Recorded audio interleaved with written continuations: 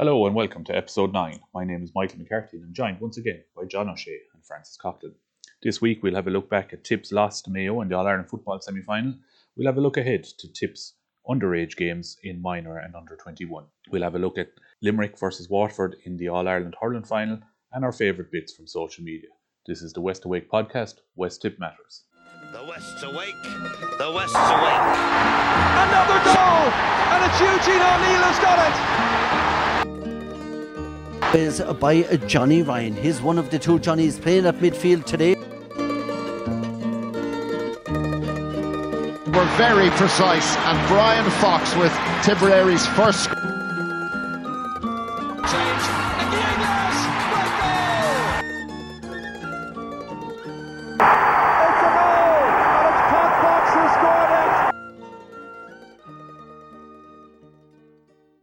Okay, lads. First on the agenda this week is the All-Ireland semi-final. A result we didn't go our way. Francis, what did you make of it? I don't know that we ever fully get going in the game. I think there was a lot of talk and a lot of build-up before the game, and maybe it brought Mayo, Mayo out, and they had a bit of a rootless streak about them. And I suppose you could break it down. We had 2 goal chances early on. Quinlivan went the narrow side when possibly he had the ability to take on Clark and, take the shot on. There was a goal there for the take, and Clark got a hand in on the narrow side. We missed it. Then Sweeney had another chance. He seemed to hit it straight at the goalie rather than he went for power rather than trying to place it. And again, Clark saved it. And then down the field, Cian O'Connor got the goal then, and we looked to be in a bit of bother at that stage, but in fairness to Brian Fox, he made a superb run. Now, he nearly knocked it over the line as such, or just barely got it over the line. It rolled over the line, but it was just one of those. It looked as if we were getting back into the game, but Mayo just gradually started to roll on the points, and then a series of goals then as well, and they just looked that bit stronger, I thought, more physically stronger than Tipperary. We didn't seem to get the same level of tackling in as we got in the Cork game. We didn't get as many turnovers, and we were in a bad place in half time, and 4-12 to 1-5 down. We were definitely out of it. In fairness to them, they rallied very well in the second half, and put a lot of respectability on the scoreboard. I thought, a lot of the players that came on, the likes of Paddy Feehan getting a goal really shone well. We had, I think it's 11 goal chances we had in the game as it turned out overall, and a lot of them were scoring very scoreable chances. Quinlivan had one there at the end, which maybe he thought he might just have had a look up and he'd the goalie beaten. Might have won it on that, but it would have put another bit of respectability in the scoreline. I think it showed great heart in the team for the way they came back. A lot of teams would have thrown in the towel at that stage. Maybe Mayo did take the foot off the pedal. They did make changes in that, but I think you have to credit Tipperary.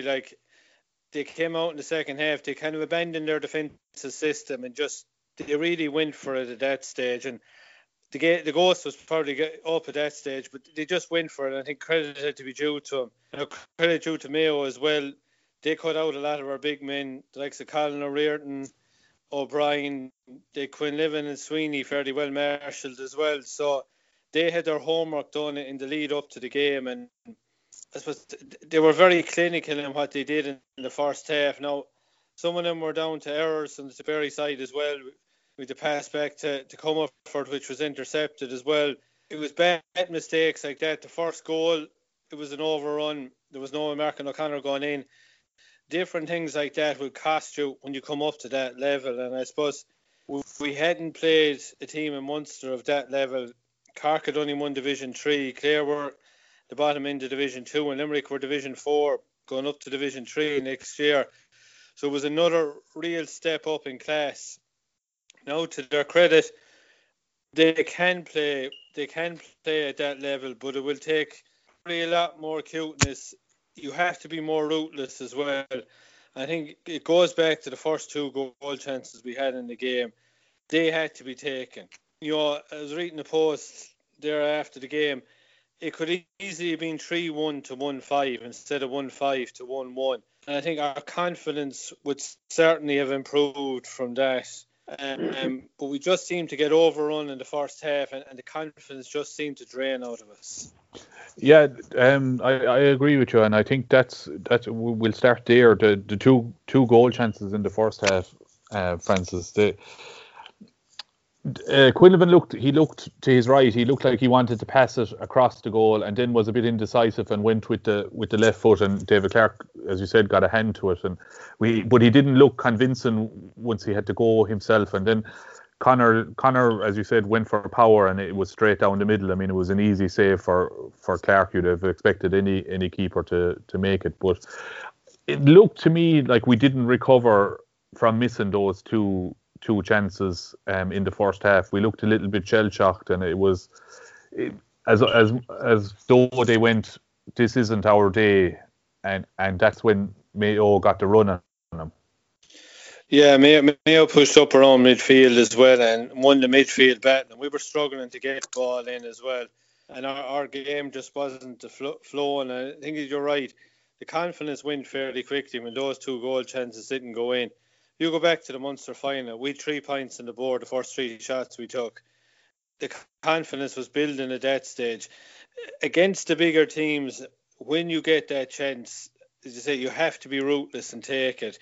It would have been a different story if it was 3-1 to 1-5. We'd have been ahead by 2 points at that stage around the water break. That would have been absolutely huge for Tipp at that stage. But instead, Mayo overran us. We couldn't seem to contain the tackle. We seemed to brush off a lot of the Mayo lads. They just seemed a bit more stronger and more conditioned, and they worked in the goals. Then the goals, I think, came from errors and maybe not tracking back. Then we'd less men going back as well, and at times they had a man over, and we really just looked very ordinary at times in the first half.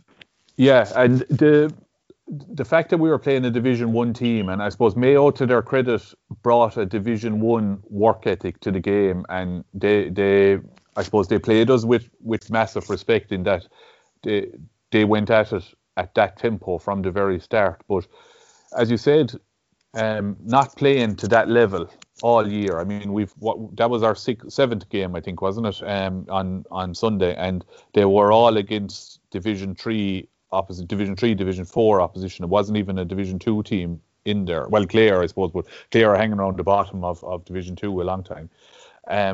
That was a step up in class for us, and we probably weren't ready for it. No, it didn't look. I mean, it looked on paper, I suppose, going on the Cork game, we were getting there and we were raising our game, but Mayo have been playing consistently at that level. I think that team for the Bones the last maybe 8-10 years. And I think, that's probably where Tipperary need to be getting, is the top end of Division 2 and possibly getting promoted to Division 1. Like, it's about playing the better teams the whole time, and that's how you learn. You learn to get that extra step, that extra bit of cuteness and that as well from the bigger teams. You have to be playing them on a regular basis to improve and probably go to the next level. And I mean, there's probably at times, people felt that maybe the Munster final was a waste after that. It wasn't. This has been another, to me, a huge stepping stone again for Tipperary. It's been 85 years since we won it. We hadn't been to too many Munster finals when you look at that time span. And I think it was a great year of progress. Sunday didn't go well, but to their credit, they fought back very well in the second half, where a lot of teams would probably have died. And they will look back, and later on in the year and the start of next year, they look back on Sunday as hopefully that's a learning curve, and that's another step up the ladder, and that's the base where we have to bring ourselves to now if we want to progress further. Yeah. John O'Shea, you were in Croke Park on Sunday there for Tipp Midwest, and Cillian O'Connor put on a clinic of finishing. 4-9 he scored, 4-3 from playing.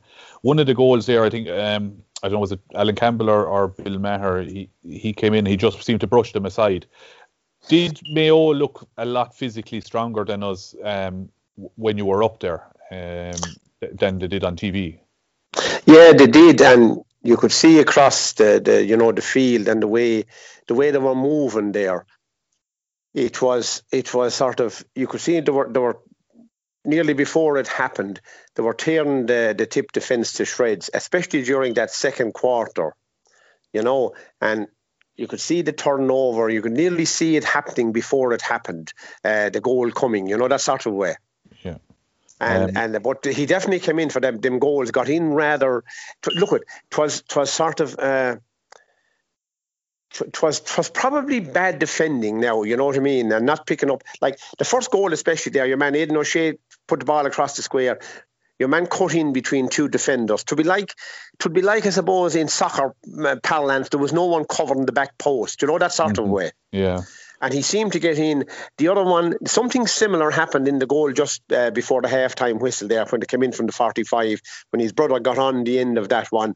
Came right in, ghosted in along the end line, back of the net, the Pam, the back pass then, again, it was one of those things that, that anything that shouldn't happen happened in that second quarter. And like this, Mayo scored in that second quarter, they scored 3-6. And if you take the four quarters of that game, I was just looking at it, it was Tip were there or thereabouts in all the other quarters except that particular one. But to actually answer your question there, that there were a physical side and you could see it. And there were times when Tip just could not get their hands on the ball. And as you looked across the field, you could see that you probably wouldn't have seen as much on television. When you see the whole picture out in front of you there, that Mayo had loads of options, if you know what I mean, to get ball to a person, maybe initially not in a better position, but they were getting Tip to draw them. Now that was sapping energy out of them, and when you can't get your hands on a ball, there is nothing you can do about it, lads. You know what I mean? Yeah, I suppose just to pick up on your point there about the defending, we praised the defending in the Cork game. Now, I suppose playing against that Cork side as opposed to this Mayo side is probably chalk and cheese, but we were probably a little bit naive that the Diarmuid O'Connor goal that you spoke about there, our two defenders got drawn to the ball, even though you can see on the video one of them notices Diarmuid O'Connor, but they both go to the ball and he gets his hands to it. Liam Casey commits the cardinal sin of kicking the ball back across your own goal. Now, I don't think Evan Comerford did him any favours with the short kick out before that, and there was two Mayo men around him, and it was hard to see where he was going to go with it. But we gifted them goals. And Francis, would you consider that naive defending? I think it was a bit, but I don't know how our confidence got in this moment. We were losing. I think we were losing the midfield battle. Our bigger player, Reardon didn't get on as much ball as what he got on against Cork. We weren't dominant in any ball that broke either. They seemed then to run at our half-back line, and they'd work the ball around for 5 or 6 passes, and next thing they'd break the half-back line, which means they'd a man over the whole time as well. And I don't think we seemed ready for that, more than anything. And then, obviously, when there was a man over, we weren't fully sure what to do then. Yeah. And that probably comes back to the higher standard of team, and of course Mayo beat Galway in the Connacht final, who were probably the best team before lockdown in Division 1 in the Football League. And John, as Francis has alluded to there, obviously very disappointing the way Sunday turned out, but when the players, as a county, when we look back on the 2020 football year, winning Munster was absolutely massive. 85 years without one, a tremendous achievement for everyone involved, and that'll live long in the heart. But when we look forward to 2021, where to now for this team? What needs to happen for us to make that next step?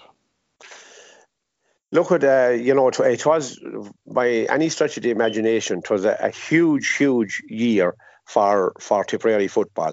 As you say, first time since 1935, we won a Munster Championship. I mean, Now, we are not being critical of them against Mayo last Sunday. We were just making observations as we saw it, and that's not being critical. Going forward, they're still Munster champions. Now, the big thing going forward for 2021 is they must get out of Division 3. That is paramount, to get out of Division 3, which is not going to be an easy task. There's no point in saying otherwise. It's not going to be an easy task. Cavan has come down from Division 2, and Limerick has come up from Division 4 as champions. I think, is it Limerick and Wexford has come up? That's right. And who came down with Cavan? Fermanagh, no? Fermanagh, I think, yeah. Yeah, anyway, look, again, it's we have travelling. The Offaly are still there. The Louths are still there. The Leitrim is still there, So it's Division 3 is not going to be easy to get out of. It never is when you have a team, because there is that little bit of a gap there between the top two divisions and the bottom two, So that will be, I think that has to be their focus, and a real focus. Now, I think Shane Stapleton there from Golden said it there during the week, and I think he was correct in what he said, that the fact that it's the end of the year and the league will be probably starting, we probably think it will. Now, we don't know for definite yet the makeup of the coming year, but the possibility of the league starting there in early March, which isn't too far away. So the chances of maybe guys that might have had it on their mind to retire, that they just might hang in for another year because they are reasonably fit. The Brian Foxes I'm talking about now, Philip Austin's there, maybe Kiley, the more veteran and senior guys on that panel, that they probably just might get around, hang around for another year. And I think they need those guys probably to get them out of Division 3. It will take a lot of cool heads. When we do start up, now we don't know the makeup of the actual league yet, and I think we spoke about it a couple of weeks ago. There is a possibility of the league being divided, the division, we'll say Division 3 being divided geographically. Now, that might help Tipp insofar as you'd have, if it was divided geographically, that we're talking in terms of maybe the Division 3 North, the winners of that, and Division 3 South, the two of them would get promoted to the actual second division. Yeah. Second division, and maybe the top two playing off in it. I think it's more important for Tipp to get promoted to the actual Division 2 than to win, if you know what I mean, win a trophy at Division 3. Now, that would be nice as well. There's no doubt about it. But it's important to get promoted.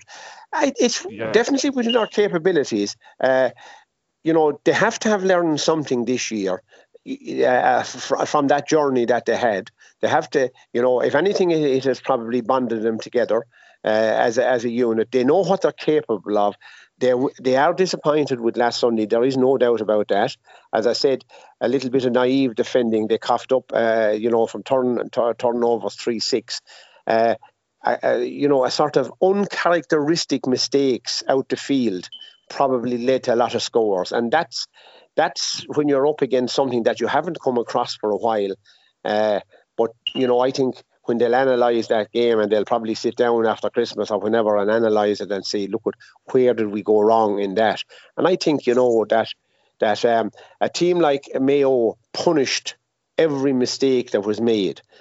You know what I mean? But on the plus side is, if we were creating those goal chances against lesser teams, I think we'd probably put them away.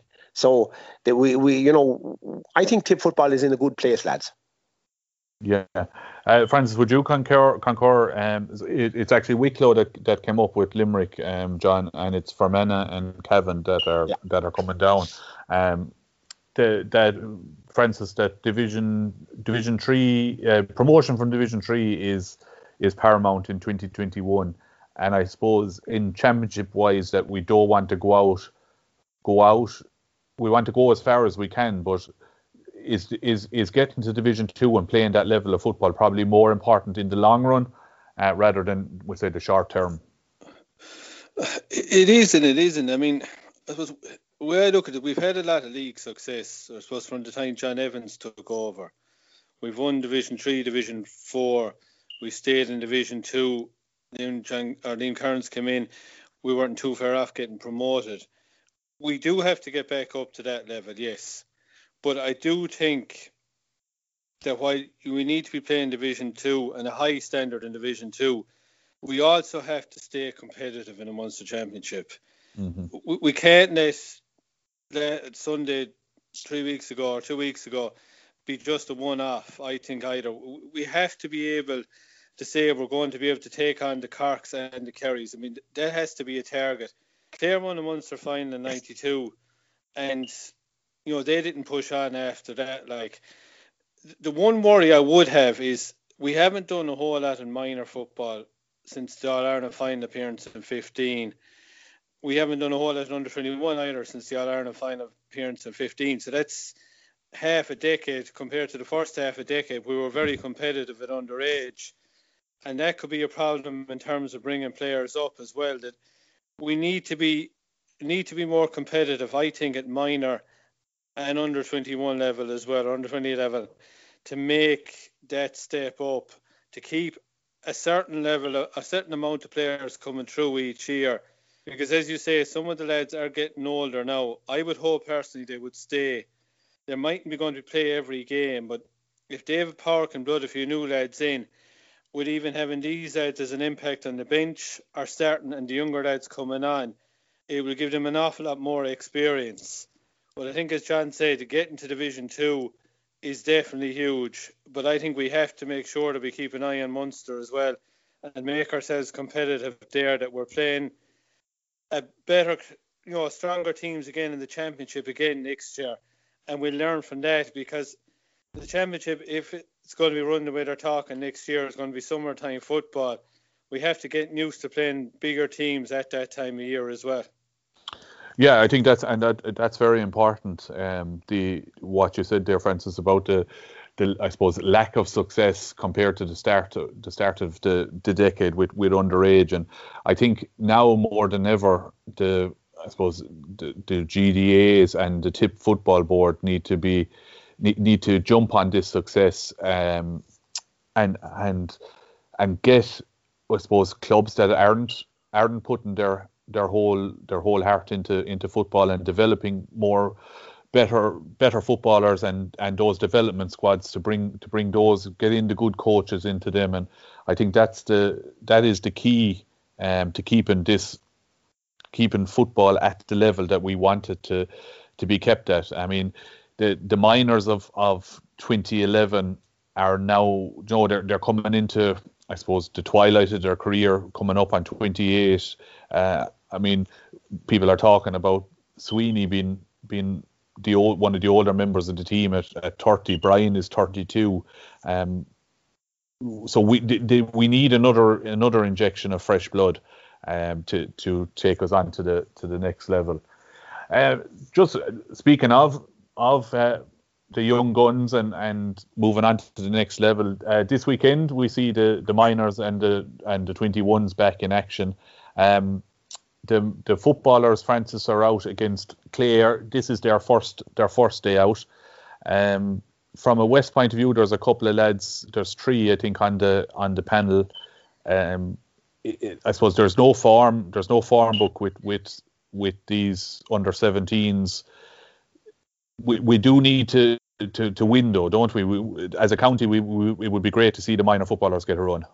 Yeah, I think it would, and I suppose Cork and Kerry at the far side of the Munster Championship, they're in a semi-final as well. So there is a huge chance here again of getting a run, and I think it's important, as I said there a few minutes ago, this is about building for the future as well.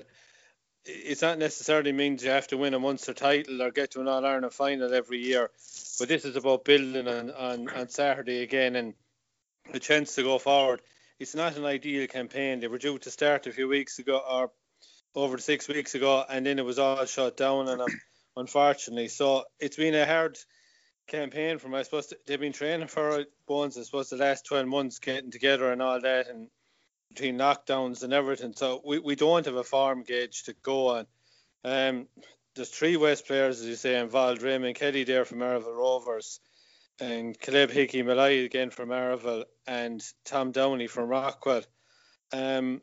It would be great to see, I think, beating Clare. You've the winners of Limerick and Waterford in at the other side to play in a semi-final. I would certainly hope that we would be good enough to get to at least the Munster final. And to me, that would be progression and getting lads to exposure at the higher level. And I suppose when we talk of Munster and being competitive at Munster senior level, it's the same thing that Cork and Kerry have often been the benchmark there. And when you look back at the early part of the last decade, we were beating those teams, and that's the target we need to be setting back up again to bring lads forward again. Like, it's 10 years next year since we won that All-Ireland, and we've probably regressed a small bit. So I think Saturday, it's vital that we get a result on Saturday. Yeah, it probably their job probably got that little bit harder as a management team when the seniors won a Munster final, and now everyone is obviously pointing out that we need to be doing more at an underage level, and they might be under a little bit more pressure than maybe previously they were under. John, the hurlers are out as well this weekend. The minor hurlers, they're playing Waterford. They've had a run out against Kerry there back before the lockdown. They had I suppose a facile win. This will be a tougher test, and I suppose a Waterford that are buoyed by their own seniors being in an All-Ireland final. That's right, yeah.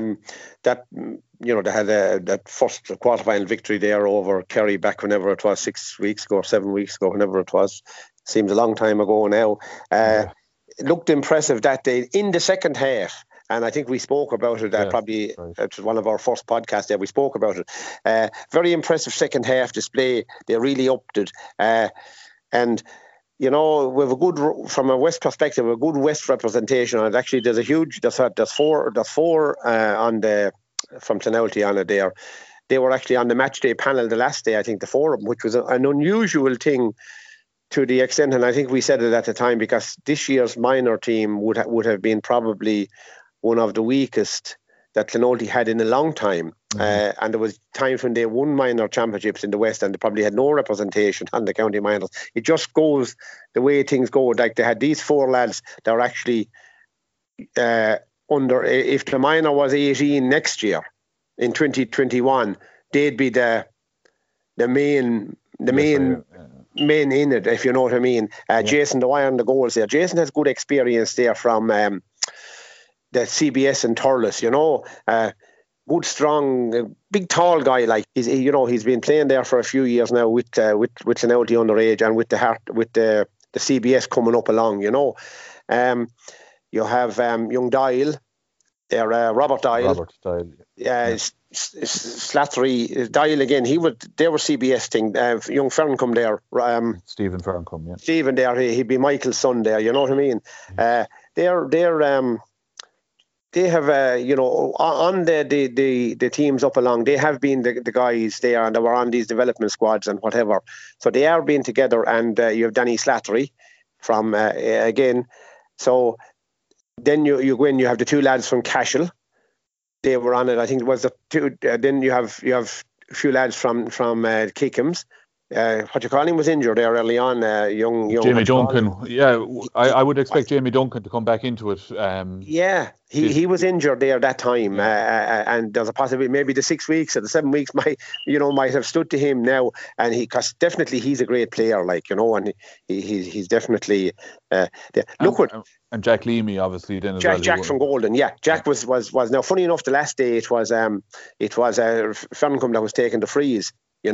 Which is unusual, because I think Jack was taking him last year. But look, that's neither here nor there. The both of them are just so. But they again, he would have experience in Harty Cup in Thurles. So I mean, the Cashel lads would have experience there with they won the Munster. CBS they're in the All Ireland final. I suppose it hasn't been played, and that won't be played, unfortunately. What do they call it? It's not the Cashel CBS now. It's the community school. So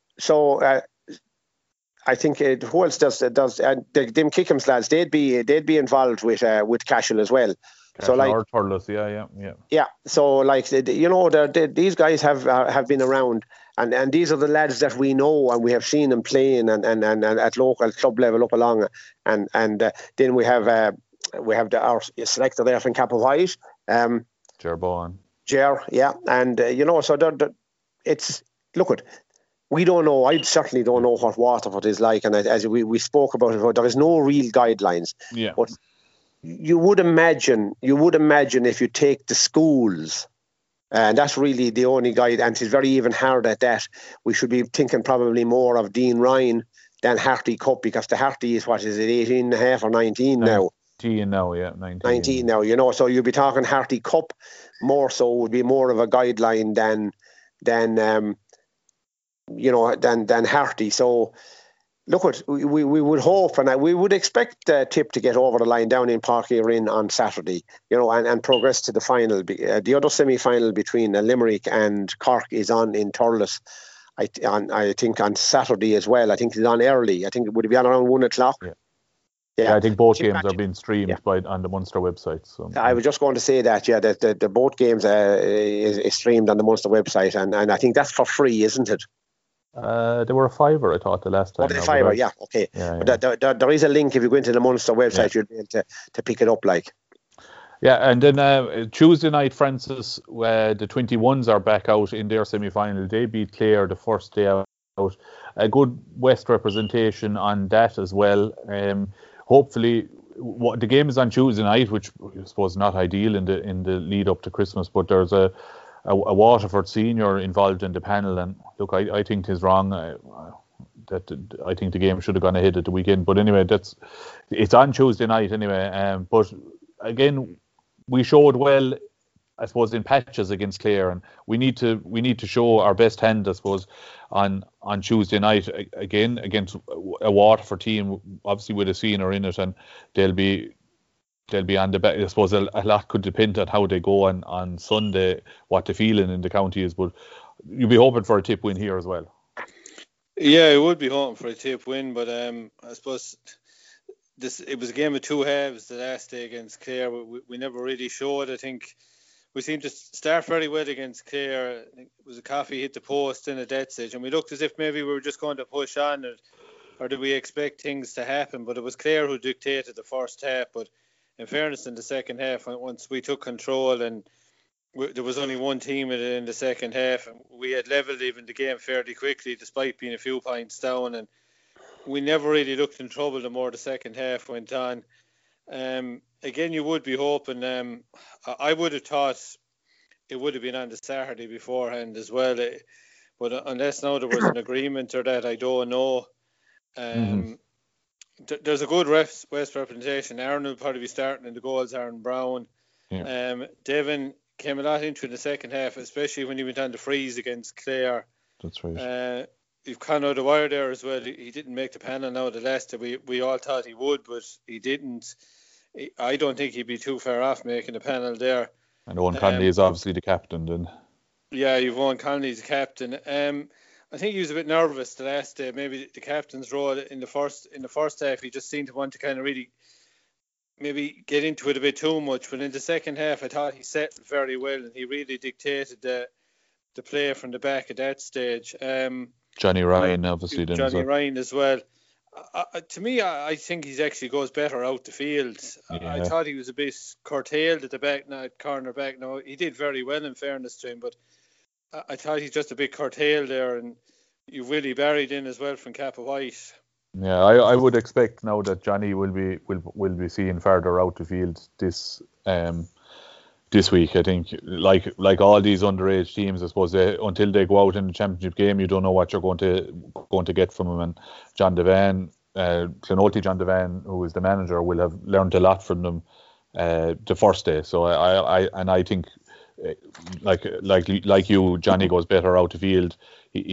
He played that role for Liam Cahill's 20s last year, kind of as a third midfielder, more so when picked at number 12. And then obviously when the Rovers were winning the Junior B or the Junior A hurling here in the West, he was midfield and pulled all the strings from there. So I think you're right, he does go better out the field. But I think look, I think we have a great chance of getting a win and getting into a Munster final here, and of course the Munster finalists go into the Munster winners go straight into the All Ireland final. So there's a good prize at stake there for John Devan and his troops, and we wish them the best of luck. John O'Shea, this weekend, 2 weeks before Christmas, All Ireland final, Limerick and Waterford. Tipperary connections in the Waterford camp. It'll be an interesting final. Limerick probably favourites though. Yeah, I suppose it was the final that, irrespective of what format was ran under this year, even pre-COVID there in early spring, we certainly didn't think that would be the pairing for the final. A lot of people thought definitely had Limerick in there, to be there or thereabout. But Waterford was definitely under the radar, even with the appointment of Liam Cahill.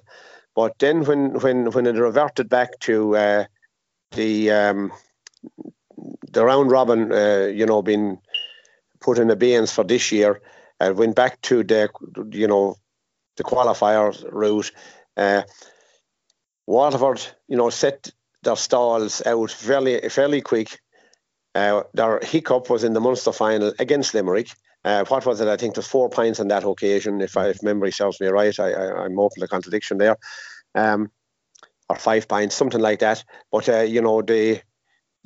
every day they seem to get better. And, we saw the second half against Kilkenny there 2 weeks ago. Huge, 217 in the second half, 216 from play, won the aerial battle. If anybody was wondering about it, they'll certainly send out a message, and I think John Kiley would have definitely been looking at that. And they know that it's a different Waterford team that played in the Munster final.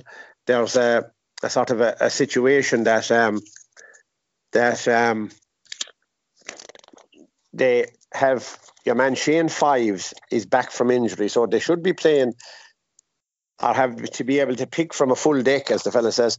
Their bench has got stronger as the campaign went on.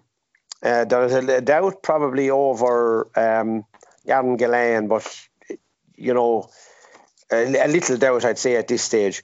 But he would be a loss, but Tom Morrissey there would definitely be able to take over for the Freeze.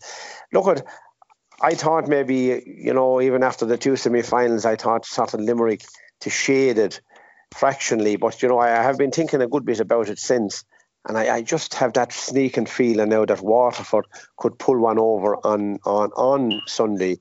And what a feather that would be in Cahill's cap and Cahill's backroom team there, which, as you said, there's a huge Tipperary connection there with Kevin Sullivan, who somebody I think mentioned it on, was it social media or something like that. He was a sort of a mayor come on or a water carrier. By God, Kevin Sullivan is far, far more than that. And he's goalkeeping coach, but he's definitely very confident of Cahill there. And, a huge knowledge, a Cashel man there, huge knowledge of the game. We have Bevans, which we all know about his coaching, and you can see it on it. Paddy Julian there is the physio there, Kappa White man, So there's lots, and and Cahill himself, and Sandra Malloy is obviously down there then as well from and Ballingarry. Sandra as well, I was going to say. Yeah, so look, that's a huge thing. Tommy Ryan, I think, is doing the strength and conditioning there. He's a gym owner there in Thurles.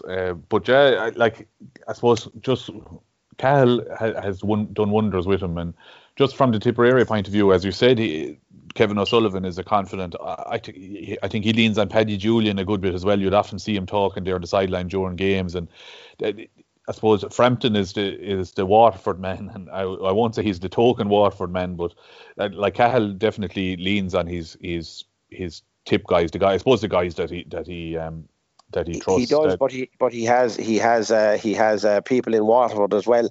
I know one guy, I know him personally there, that he does a lot of our work for Cahill there. Keeping an eye on games and all sorts of things. And you need those people you can trust, and that's one thing about Cahill. You see, he puts people into positions, and he has learned that he's putting good people into positions, and he trusts them, and he confides in them. And everybody has an input. And you see, the one thing about Cahill is he listens to everybody. Now, he may not take on everybody's thing, but he's always listening to. There's nothing dismissive about it. Cahill will never dismiss you in a conversation about hurling, irrespective of who you are. He's always listening to guys, and their opinions matter. And that's a big thing in a manager, I think. Yeah, and I think that's obviously the way Waterford are playing. They've bought into the Cahill philosophy, and they're showing the benefits of it, and it's a complete trust in the game plan that Cahill brought to Waterford and what he has put in place. Francis, we'll just touch a little on Limerick with you. They I suppose they have been the form team. If they win on Sunday, they will go the year unbeaten, and I suppose if you go back to Tipp, I think in 01, or maybe Kilkenny, they drew games as well, but we drew a game in the league. But Limerick, if they win, will have 100% record, and I think they have probably looked the best team over the course of now anything obviously can happen in the final, but I think it's hard to see them being bet. It is hard to see him being bet at the moment. They just seem to have this consistency about him that they're able to pull the games out of the hat. Even when Waterford put it up to him for a degree in the Munster final the last day, but they still had enough at the end, and they seem to be able to work that space. Hegarty is able to get into space. Kyle Hayes is able to break the line coming out, and even going from midfield to half back, he's made a huge addition there. With Darragh O'Donovan started that, your fellas like Cian Lynch, who's now gone to centre forward. So Tom Morrissey, he scored a good few points again the last day in the semi-final. The semi-final wasn't, I suppose, most eye-catching game. I think even Davy Fitzgerald alluded to that in the Sunday game. It was a lot more based on tactics and that. I think Limerick seem to get stronger as the game goes on. Their opening quarter doesn't seem to be as strong as the other quarters, I would say. They seem to grow more into the game, and I'm wondering if Waterford are to win this, if they're to make a real mark, do we need to see something like what the Tipp under-20s did against Cork last year, and maybe hit Limerick for a few goals and force them to maybe not abandon their system, but come out of their shell a bit and have to think away from their system, because if Limerick only go a few points down, they don't seem to get that nervous. They're able to work it back, and they seem to have a fierce confidence about themselves that way. So in that case, the Waterford really have to hit this from the off. And I mean, they didn't do that against Kilkenny. They had chances, but everything just seemed to kind of go wrong for them in the first half. They couldn't seem to get a grasp on the game, and I'm wondering if we're ready to see a shock, or not really a shock. I suppose Waterford won't see it as a shock, but if Waterford are to try and win this, are they going to have to really dominate from the start? And I think you see, the likes of what Fagan collected an awful lot of ball the last day in the half forward line. He was able to win it in the air. The likes of Kieran Bennett and Stephen Bennett, we're going to see players like that. We're going to have to hit the front from the start. The likes of Austin Gleeson, and we're going to see a lot of space being worked. Are they going to try and draw out maybe the Limerick lads, draw them away from, I suppose, what is a bottleneck of a midfield, and we're going to see some other combination, just trying to work a space, work maybe goals, try and do something at the start, because the longer you see only Limerick 3 or 4 points behind, the more chance I think they probably have of winning the game. And I suppose, as John mentioned, Gilland is a possible injury, but I think he's probably going to start. Hasn't played as well in the last 2 games. Seamus Flanagan did all right when he came on the last. I think he had 2 points. Graham Mulcahy didn't get going against Galway, but I'm sure he would certainly come back into line. He was the likes of Peter Casey or David Reedy to come on. the likes of Adrian Breen as well, and I suppose their bench has been one of the big things as well, likes of Pat Ryan coming on, fellas like that to get their chance. So I think more than all, I think Waterford, if they're to really stay in this game, and I know when you look at the Munster final, they battled very well in the second half, but I think they just lacked another scoring forward or two to really make an impact. And the one thing, Limerick haven't conceded too many goals. No, they haven't scored too many either, but they haven't conceded too many. And maybe if the so-called full back line, we haven't seen this tested. We thought teams were going to test, I suppose, a rookie full back line with Dan Morrissey and Barry Nash gone in there. Maybe if they try and test that from the start and maybe draw Limerick out, do we see a different type of contest? Yeah, it's I suppose the tactics will be interesting, and you mentioned about Cian Lynch playing centre forward, but it'll be, he didn't play centre forward against Waterford in the Munster final. He played there against Tipp. It took everyone by surprise, and he was gone back out the middle of the field the next day. Like, I think Lynch's play, like Lynch on Tadhg de Bourca would be a disaster for Waterford, because de Bourca, I suppose he made his name as the sweeper in the Derek McGrath system. But I mean, he's been excellent now at centre back, don't get me wrong, but I think he's more of a loose hurling centre back, and Lynch would clean up, I think, there. And I don't know, will Cahill have to try and man mark him to a certain extent? What would you think, John? Yeah, it's hard to know, isn't it? Like, definitely, he I think if on man to man there, he would probably be he'd outsmart de Bourca, because, as you said, de Bourca was always a sort of a sweeper upper, as the fella says, in that system. But I suppose the way Waterford are playing this year, their wing forwards are going back as well, so that and a lot of their scores are got from around. There's a sort of from their own 20 metre back out to the halfway line. There's a huge amount of scores got even back to their own 65. That area there, it's more so than the middle third. There's a lot of scores got inside their 50-yard line as well. So I think if they can curb, which is a big thing, it's a big if, curb the threat of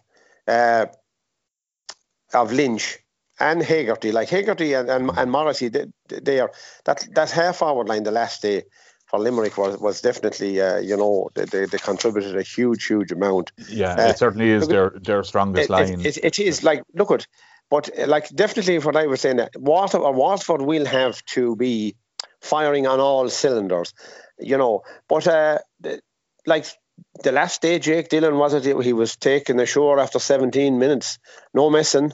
That's, if you're not going well, there's no second chances, there's no second wind. And Cahill made that decision early on. And the man he brought on, was it, who did he bring on the last? Montgomery, was it? Yeah. He brought on there. He ended up scoring 2 points, Conor Leeson is back into the fold again. He wasn't sort of more or less at the start of the campaign. He was on the injured list, and he was only added to the actual subs for the Munster final. He wasn't there for the Cork game. Look at, and we saw the other Gleeson, Austin Gleeson. We saw him now the last day not taken off, and he had been taken off in every game up to that, with maybe 7 or 8 and 10 minutes to go. So he seems to be getting back into it as the time, as the situation progressed. So I think they're now. There's one thing you can be sure of: neither team they're not going to have. Nobody is going to. The 15 players are not going to have a good day. There's always going to be 1 or 2 who are going to have an off day, irrespective of whether it's a first round or whether it's a final. That's the nature of team sports. Now, it is who will have the better day on the day, and who will turn up and who will want it more. Now, we all know that Waterford have that hunger, for it. Limerick will be favourites and are probably, everybody's favourites. But I still just I'm going to stick with my with Waterford there. I just like what I see about him this year. The shackles are off, and I suppose it's very interesting there. We've noticed there coming out of the woodwork. Former Waterford who wouldn't have a good word to say about Cahill there 7 or 8 months ago. Now they're all singing praises. You know what I mean? It's talking about jumping on the bandwagon. And talking about the way they're playing for him and the system that he has, like it's success brings a lot of things, but these were guys that weren't happy with when Cahill sort of announced his panel at the start. Yeah, well, I think there was probably vested interest at that time. And he's answered those critics. John is going for Waterford Sunday. Francis, where are you leaning? I'm probably leaning a bit towards Limerick. I don't know what you think, but I think Waterford are going to need goals to win it. I think they're going to have to draw this Limerick team out of their so-called system that they're comfortable in. If they get goals early, I think Waterford will be a different team. I think they will grow in confidence. I just have a feeling that, I don't know, I'm not a fan of the way Limerick play their system. It's just the way it's set up. But look, as my father used to always tell me, once you win at the end of the day, that's what matters, and that's where Limerick seem to be heading.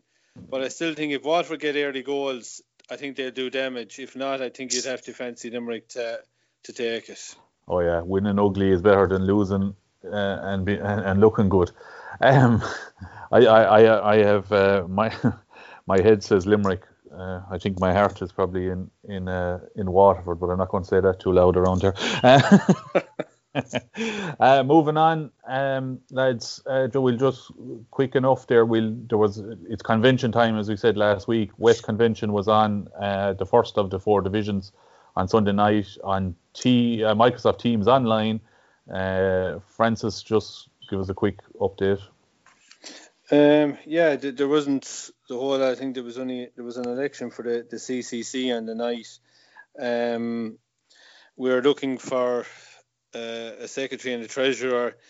Those ballot papers or nominations have to be back with the secretary by 12 o'clock tomorrow, which is Thursday. Yeah. The 5-year rule has meant that we're looking for a new treasurer, a new secretary, and an Irish officer as well. Other than that, it was probably one of the quieter conventions. I suppose just listen to John Devane. He praised the initiative of the minor hurling league, which obviously we didn't get to play, but we had brought teams that entered from the south and that as well, and it had promised to be a very good league. Unfortunately, it didn't get played, but he had praised the effort coming in on it. There's motions going to County Congress to do with the age grades, which probably clubs need to have a look at and see, and especially when I suppose Kappa White brought it up on the night, is the under 17 grade.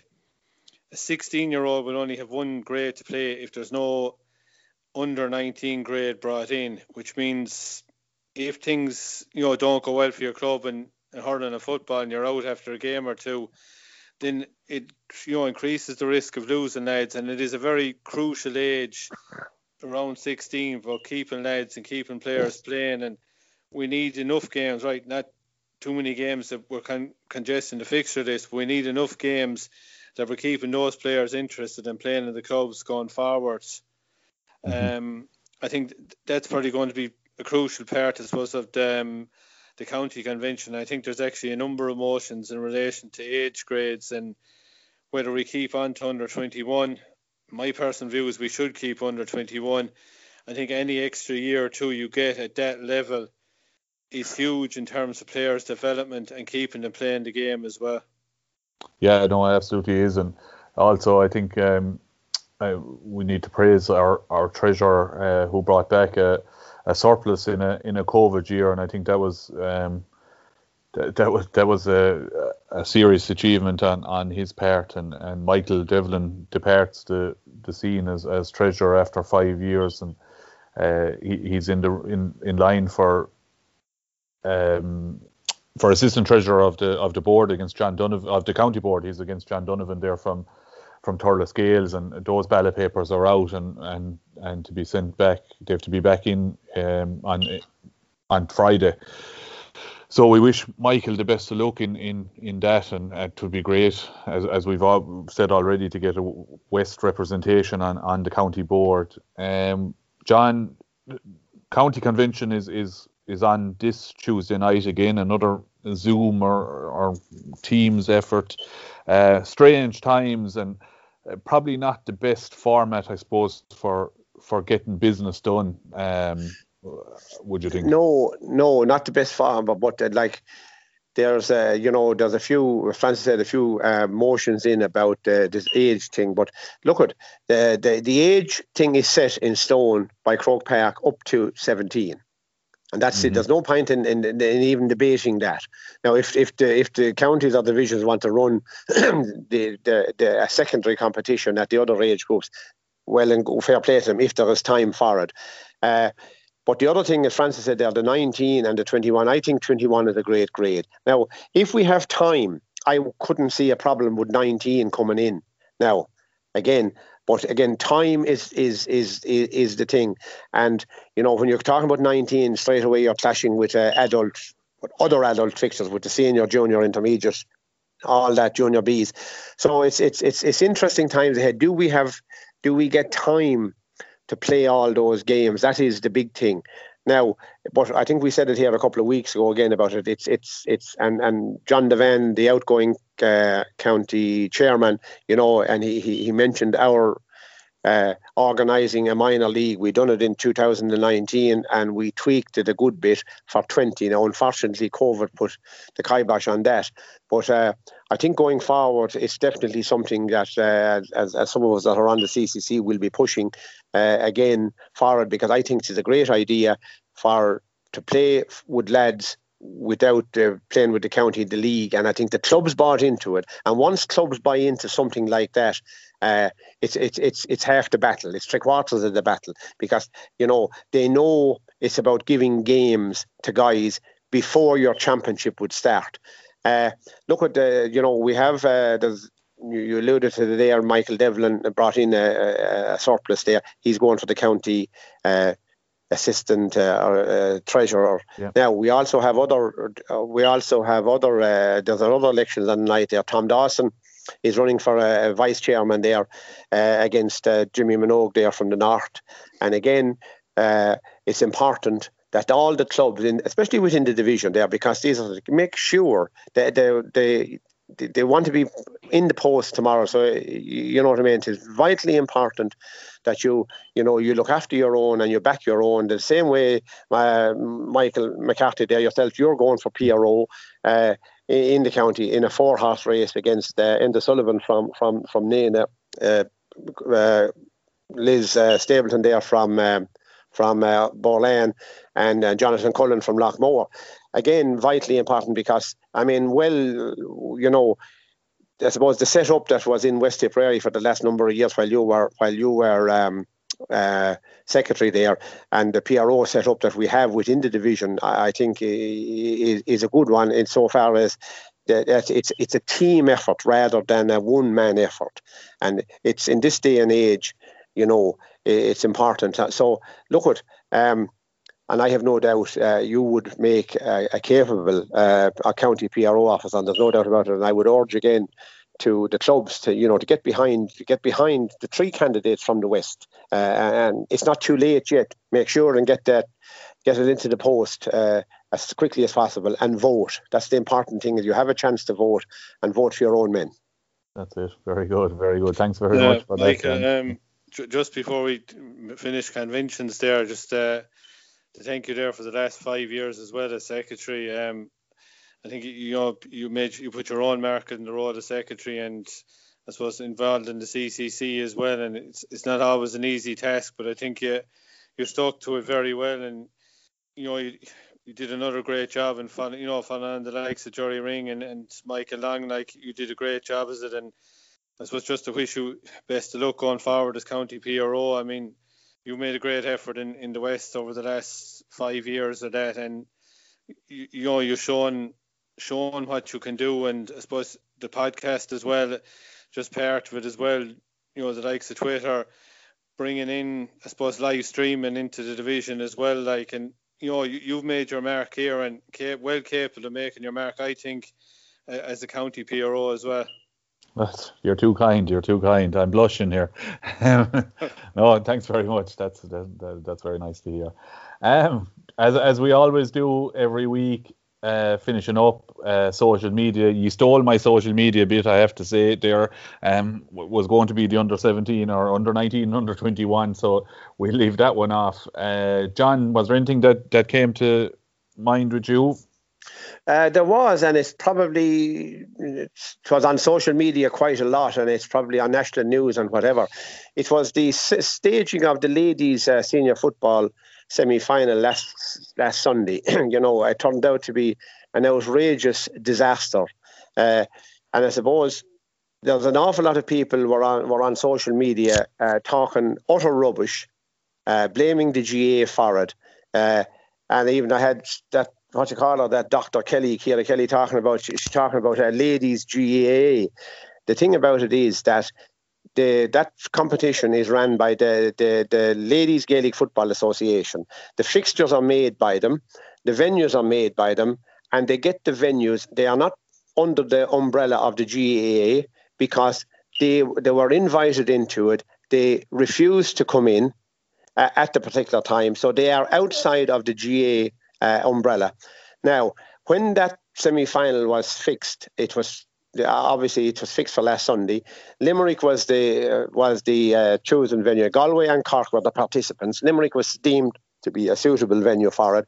They approached Limerick and they got the venue on the proviso that if Limerick won their All-Ireland hurling semi-final, it would be wanted at that time for training by the Limerick senior team. Now, that was Limerick's right, and there's no such thing as saying they could have changed times or anything. That was the conditions that the ground was given in. Now, the ladies, the LGFA were aware of that. Straight away, they should have moved on and forget about Limerick and get another alternative venue. You had very good venues in between as well. You had Ennis. You also had Nena, which hosts an awful lot of ladies' Gaelic football matches. It wasn't that there was going to be any crowds at it. There was facilities there. The matches had been televised from there. But no, in their wisdom, they decided to bring Galway and Cork and girls from West Cork up to Dublin to Parnell Park. So anyway, fast forward to last Sunday morning, there was a big fog in Dublin, freezing fog. So Parnell Park was deemed unplayable. And eventually, at the last minute, the 11th hour, Croke Park was given to them. Now, bearing in mind that the Tipp and Mayo senior football match was timed for 3:30 now, and it had to be started at 1 o'clock, so that if it went to extra time and results on the day, that it would be over in time and not to impede on that. Because whether we like it or not, you just can't put off games or put off times. RTE had a contract to do the football match. Now, people were saying, why did RTE not show the football game, the ladies' football game? Because the answer to that is that TG Cahir had the contract of that. So that these are all the things that, were not brought out into the open. But the big thing about it is it was not a GA problem. The GA didn't create it. In actual fact, the GA, and we're often critical of it in Croke Park, and I would be critical of them, and so would you. They, at the last minute, the 11th hour, they facilitated them by allowing them into Croke Park last Sunday during all this situation and the COVID situation and everything. So I think the people on social media, and there's probably a lot of guys, the GA people as well, who were critical of the GA. 100% not the GA problem. It was 100% Ladies Gaelic Football Association, and I think they'd want to get their house in order before they even consider coming in or before the GA consider bringing them in under it. And that's my tuppence halfpenny worth on it, lads. Yeah, look, it maddens me, to be honest, John, as well. And I just want to make it out that this certainly isn't anything to do with women's football versus men's football. It's organisations, and the LGFA as an organisation, I don't think have done their players proud here. And Look, it maddens me, as I said. I think I've said it earlier with the abuse that the GA gets in the wrong. I mean, the GA was blamed for people celebrating in pubs when there was county finals on. Like, the GA didn't send anyone to a pub, and it's up to publicans to manage their own businesses. And I think I've seen it this week where we have had John Kiley and Liam Cahill, and they're urging their supporters to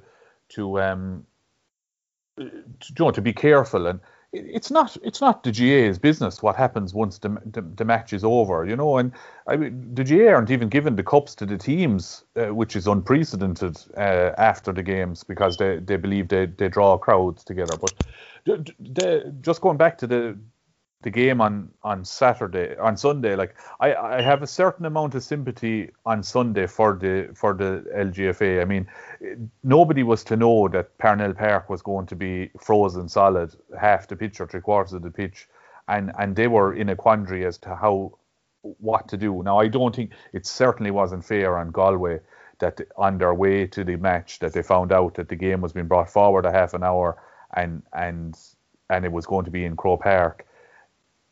It's you know as well as I do, these things are the detail that goes into managing any inter-county team. It's down to the second. They know what time they're going to arrive at the ground. They know what time they're going to start their warm-up, finish their warm-up, and what's going to go on. And also for the LGFA president to come out and say that Galway spent too long in the dressing room I just can't believe it. I mean, we've seen the 20 by 20 stuff that's going around on social media, and it's a brilliant initiative, and we all want to see women's hurling and football get the same level of support that the men's do. But you know, it's not the GA that are dragging women's game down. It's actually their own organisations, and it really maddens me. And I suppose it's Gaelic football, and that's why the GA gets brought into it when it's nothing to do with them. And Sean Kelly back in 2004 tried to bring. He set up a strategic committee to look at the Camogie and ladies Gaelic coming in under the one umbrella with the GA, and they flat out refused it. And it comes down to power. They were going to lose their status, and for me, they only have themselves to blame. And this thing about it wouldn't happen in the men's game, it's just it really gets on my wick now, because I don't think, as you said, there was plenty of other grounds that the LGFA could have looked at. Innes, and you know what, Thurles was looked for, and they weren't turned down, and they never came back and looked for it again. And it's just ridiculous, the stuff that's gone on. But the LGFA, they don't help. The organisation have not helped themselves, and certainly haven't helped their players in this matter. Yeah, that's why I brought it up, because look at when you know and I know, we're all involved in making fixtures and finding grounds. Like if there's a Junior B match in West Tipperary and we found out that we looked, we'll say, off Clouty there for a match on Wednesday in the coming week's time, and Michael O'Dwyer said, look, I can't guarantee that, because our Camogie team might be training there that day if they get to the county final. Straight away we'd go away and you'd go away and you'd find some other venue, and that's the way it goes. You leave nothing to doubt, and you know it's so hard to organise things, and you have to have clarity, and straight away you'd go off and you'd find somewhere else. And we've done that, like we're doing that, and you're doing it, especially when you were secretary there, when we'd make a fixture at a CCC meeting, and we'd say we'll put it in such a way, and the next thing you'd find out later on that got that pitch that isn't available on that day, or it mightn't be available. Straight away we'd move away from it, and that's the way it should have been done. And that's the problem. That's my point.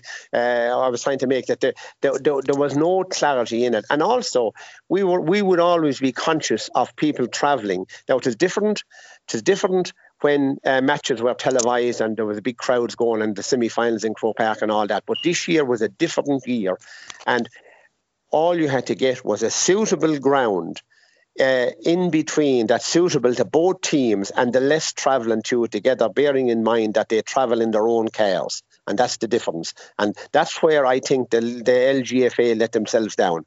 Yeah, no, I agree. And just on the as you said there on the camera work and stuff, like it's not just as simple as, oh, RT, turn on your cameras there at 1 o'clock because there's another game on.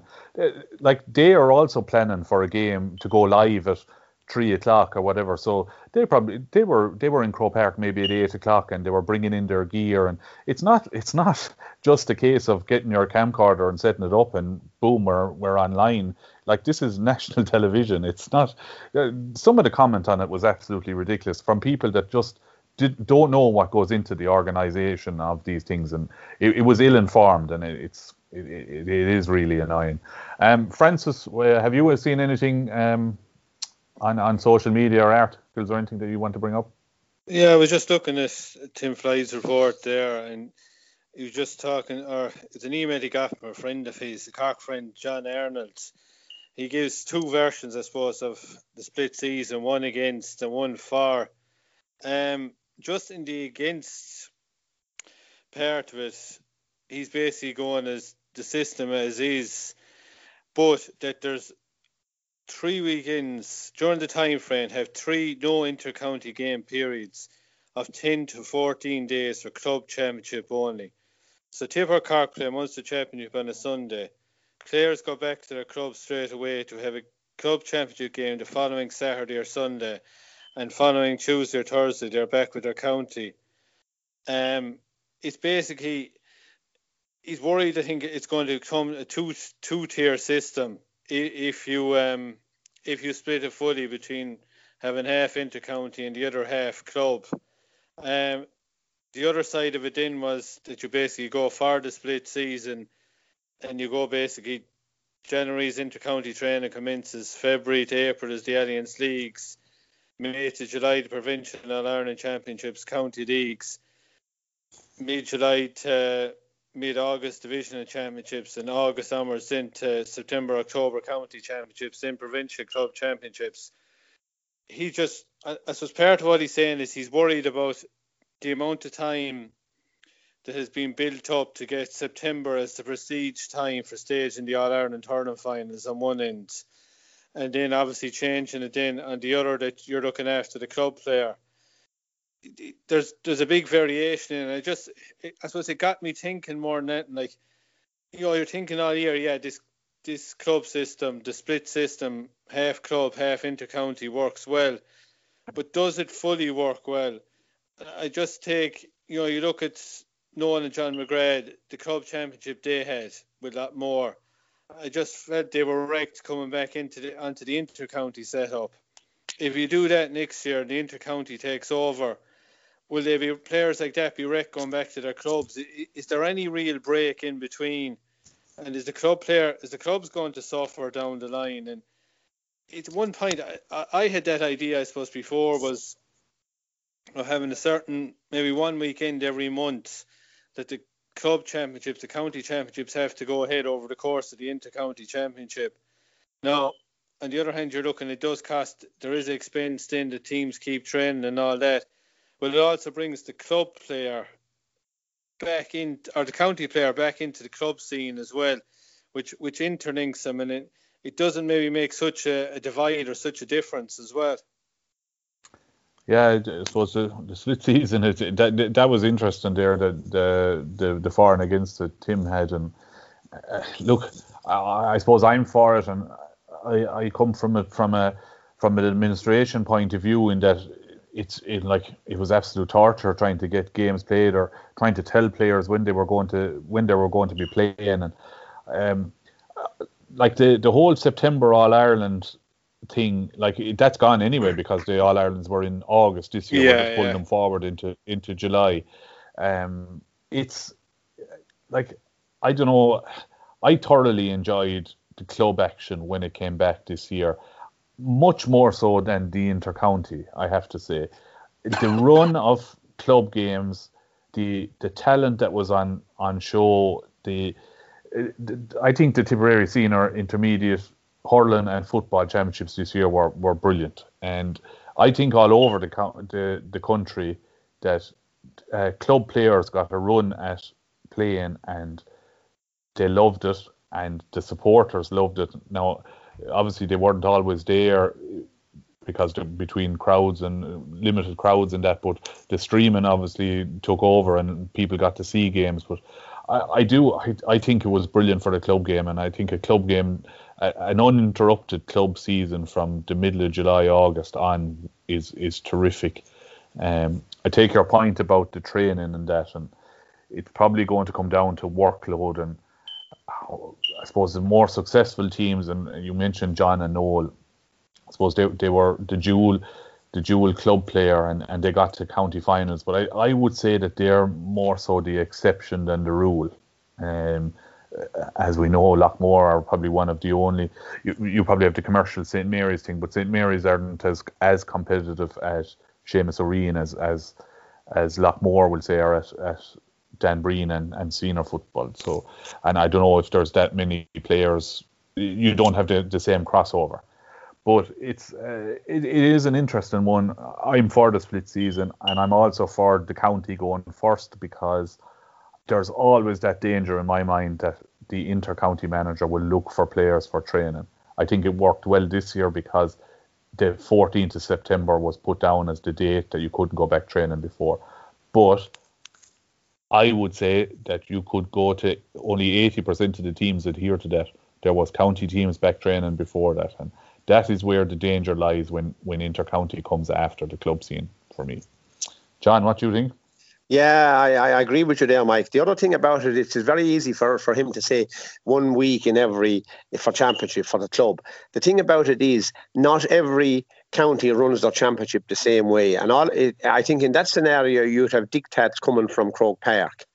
And we have enough of them from Croke Park for the club scene. So I think, I'd be in favour of the inter-county scene finishing there on whatever, the 2nd or 3rd week in July. And over and out, finished, the county is finished. There is not, I don't think the players coming to their clubs, they'll be coming back, but they probably won't have to train as hard. When I say the physical training, the county lads coming back to their club, they'll be there with their clubs and they'll be there, but they won't. They will only have to maintain that level of fitness towards as maybe when the John McGraths and Knowles went back to the county this year. There was maybe not an allowance taken for what they had done with their club, but they looked tired, so they did. So I don't think you'd be as tired coming from the inter-county to the club. Now, that's only my opinion. Mm-hmm. But I wouldn't be in favour of... I am in favour of the split season as it is, and the county first and club later, because I think, you have a two-tier situation as it is anyway, and there's no point about it. But at least under the split season, the club guy will know when the championship is going to start. And up during the inter-county season, you'll have loads of time for the leagues and whatever, and fellas can plan accordingly. And the leagues are not the be-all and the end-all as regards, a guy, if he wants to go away on holidays there in June or May or whatever, he's not missing. He doesn't know, will I be missing the first round of the championship, or will I be missing this, or will I be missing that? Guys can plan an awful lot better, and they can plan their family life, and they can plan their time away from it. And as the championship will go on, it'll be getting shorter and shorter, and there'll only be a few teams left towards the end of it. In each of the grades, put it that way. So I am a believer of the split season, and with the county first.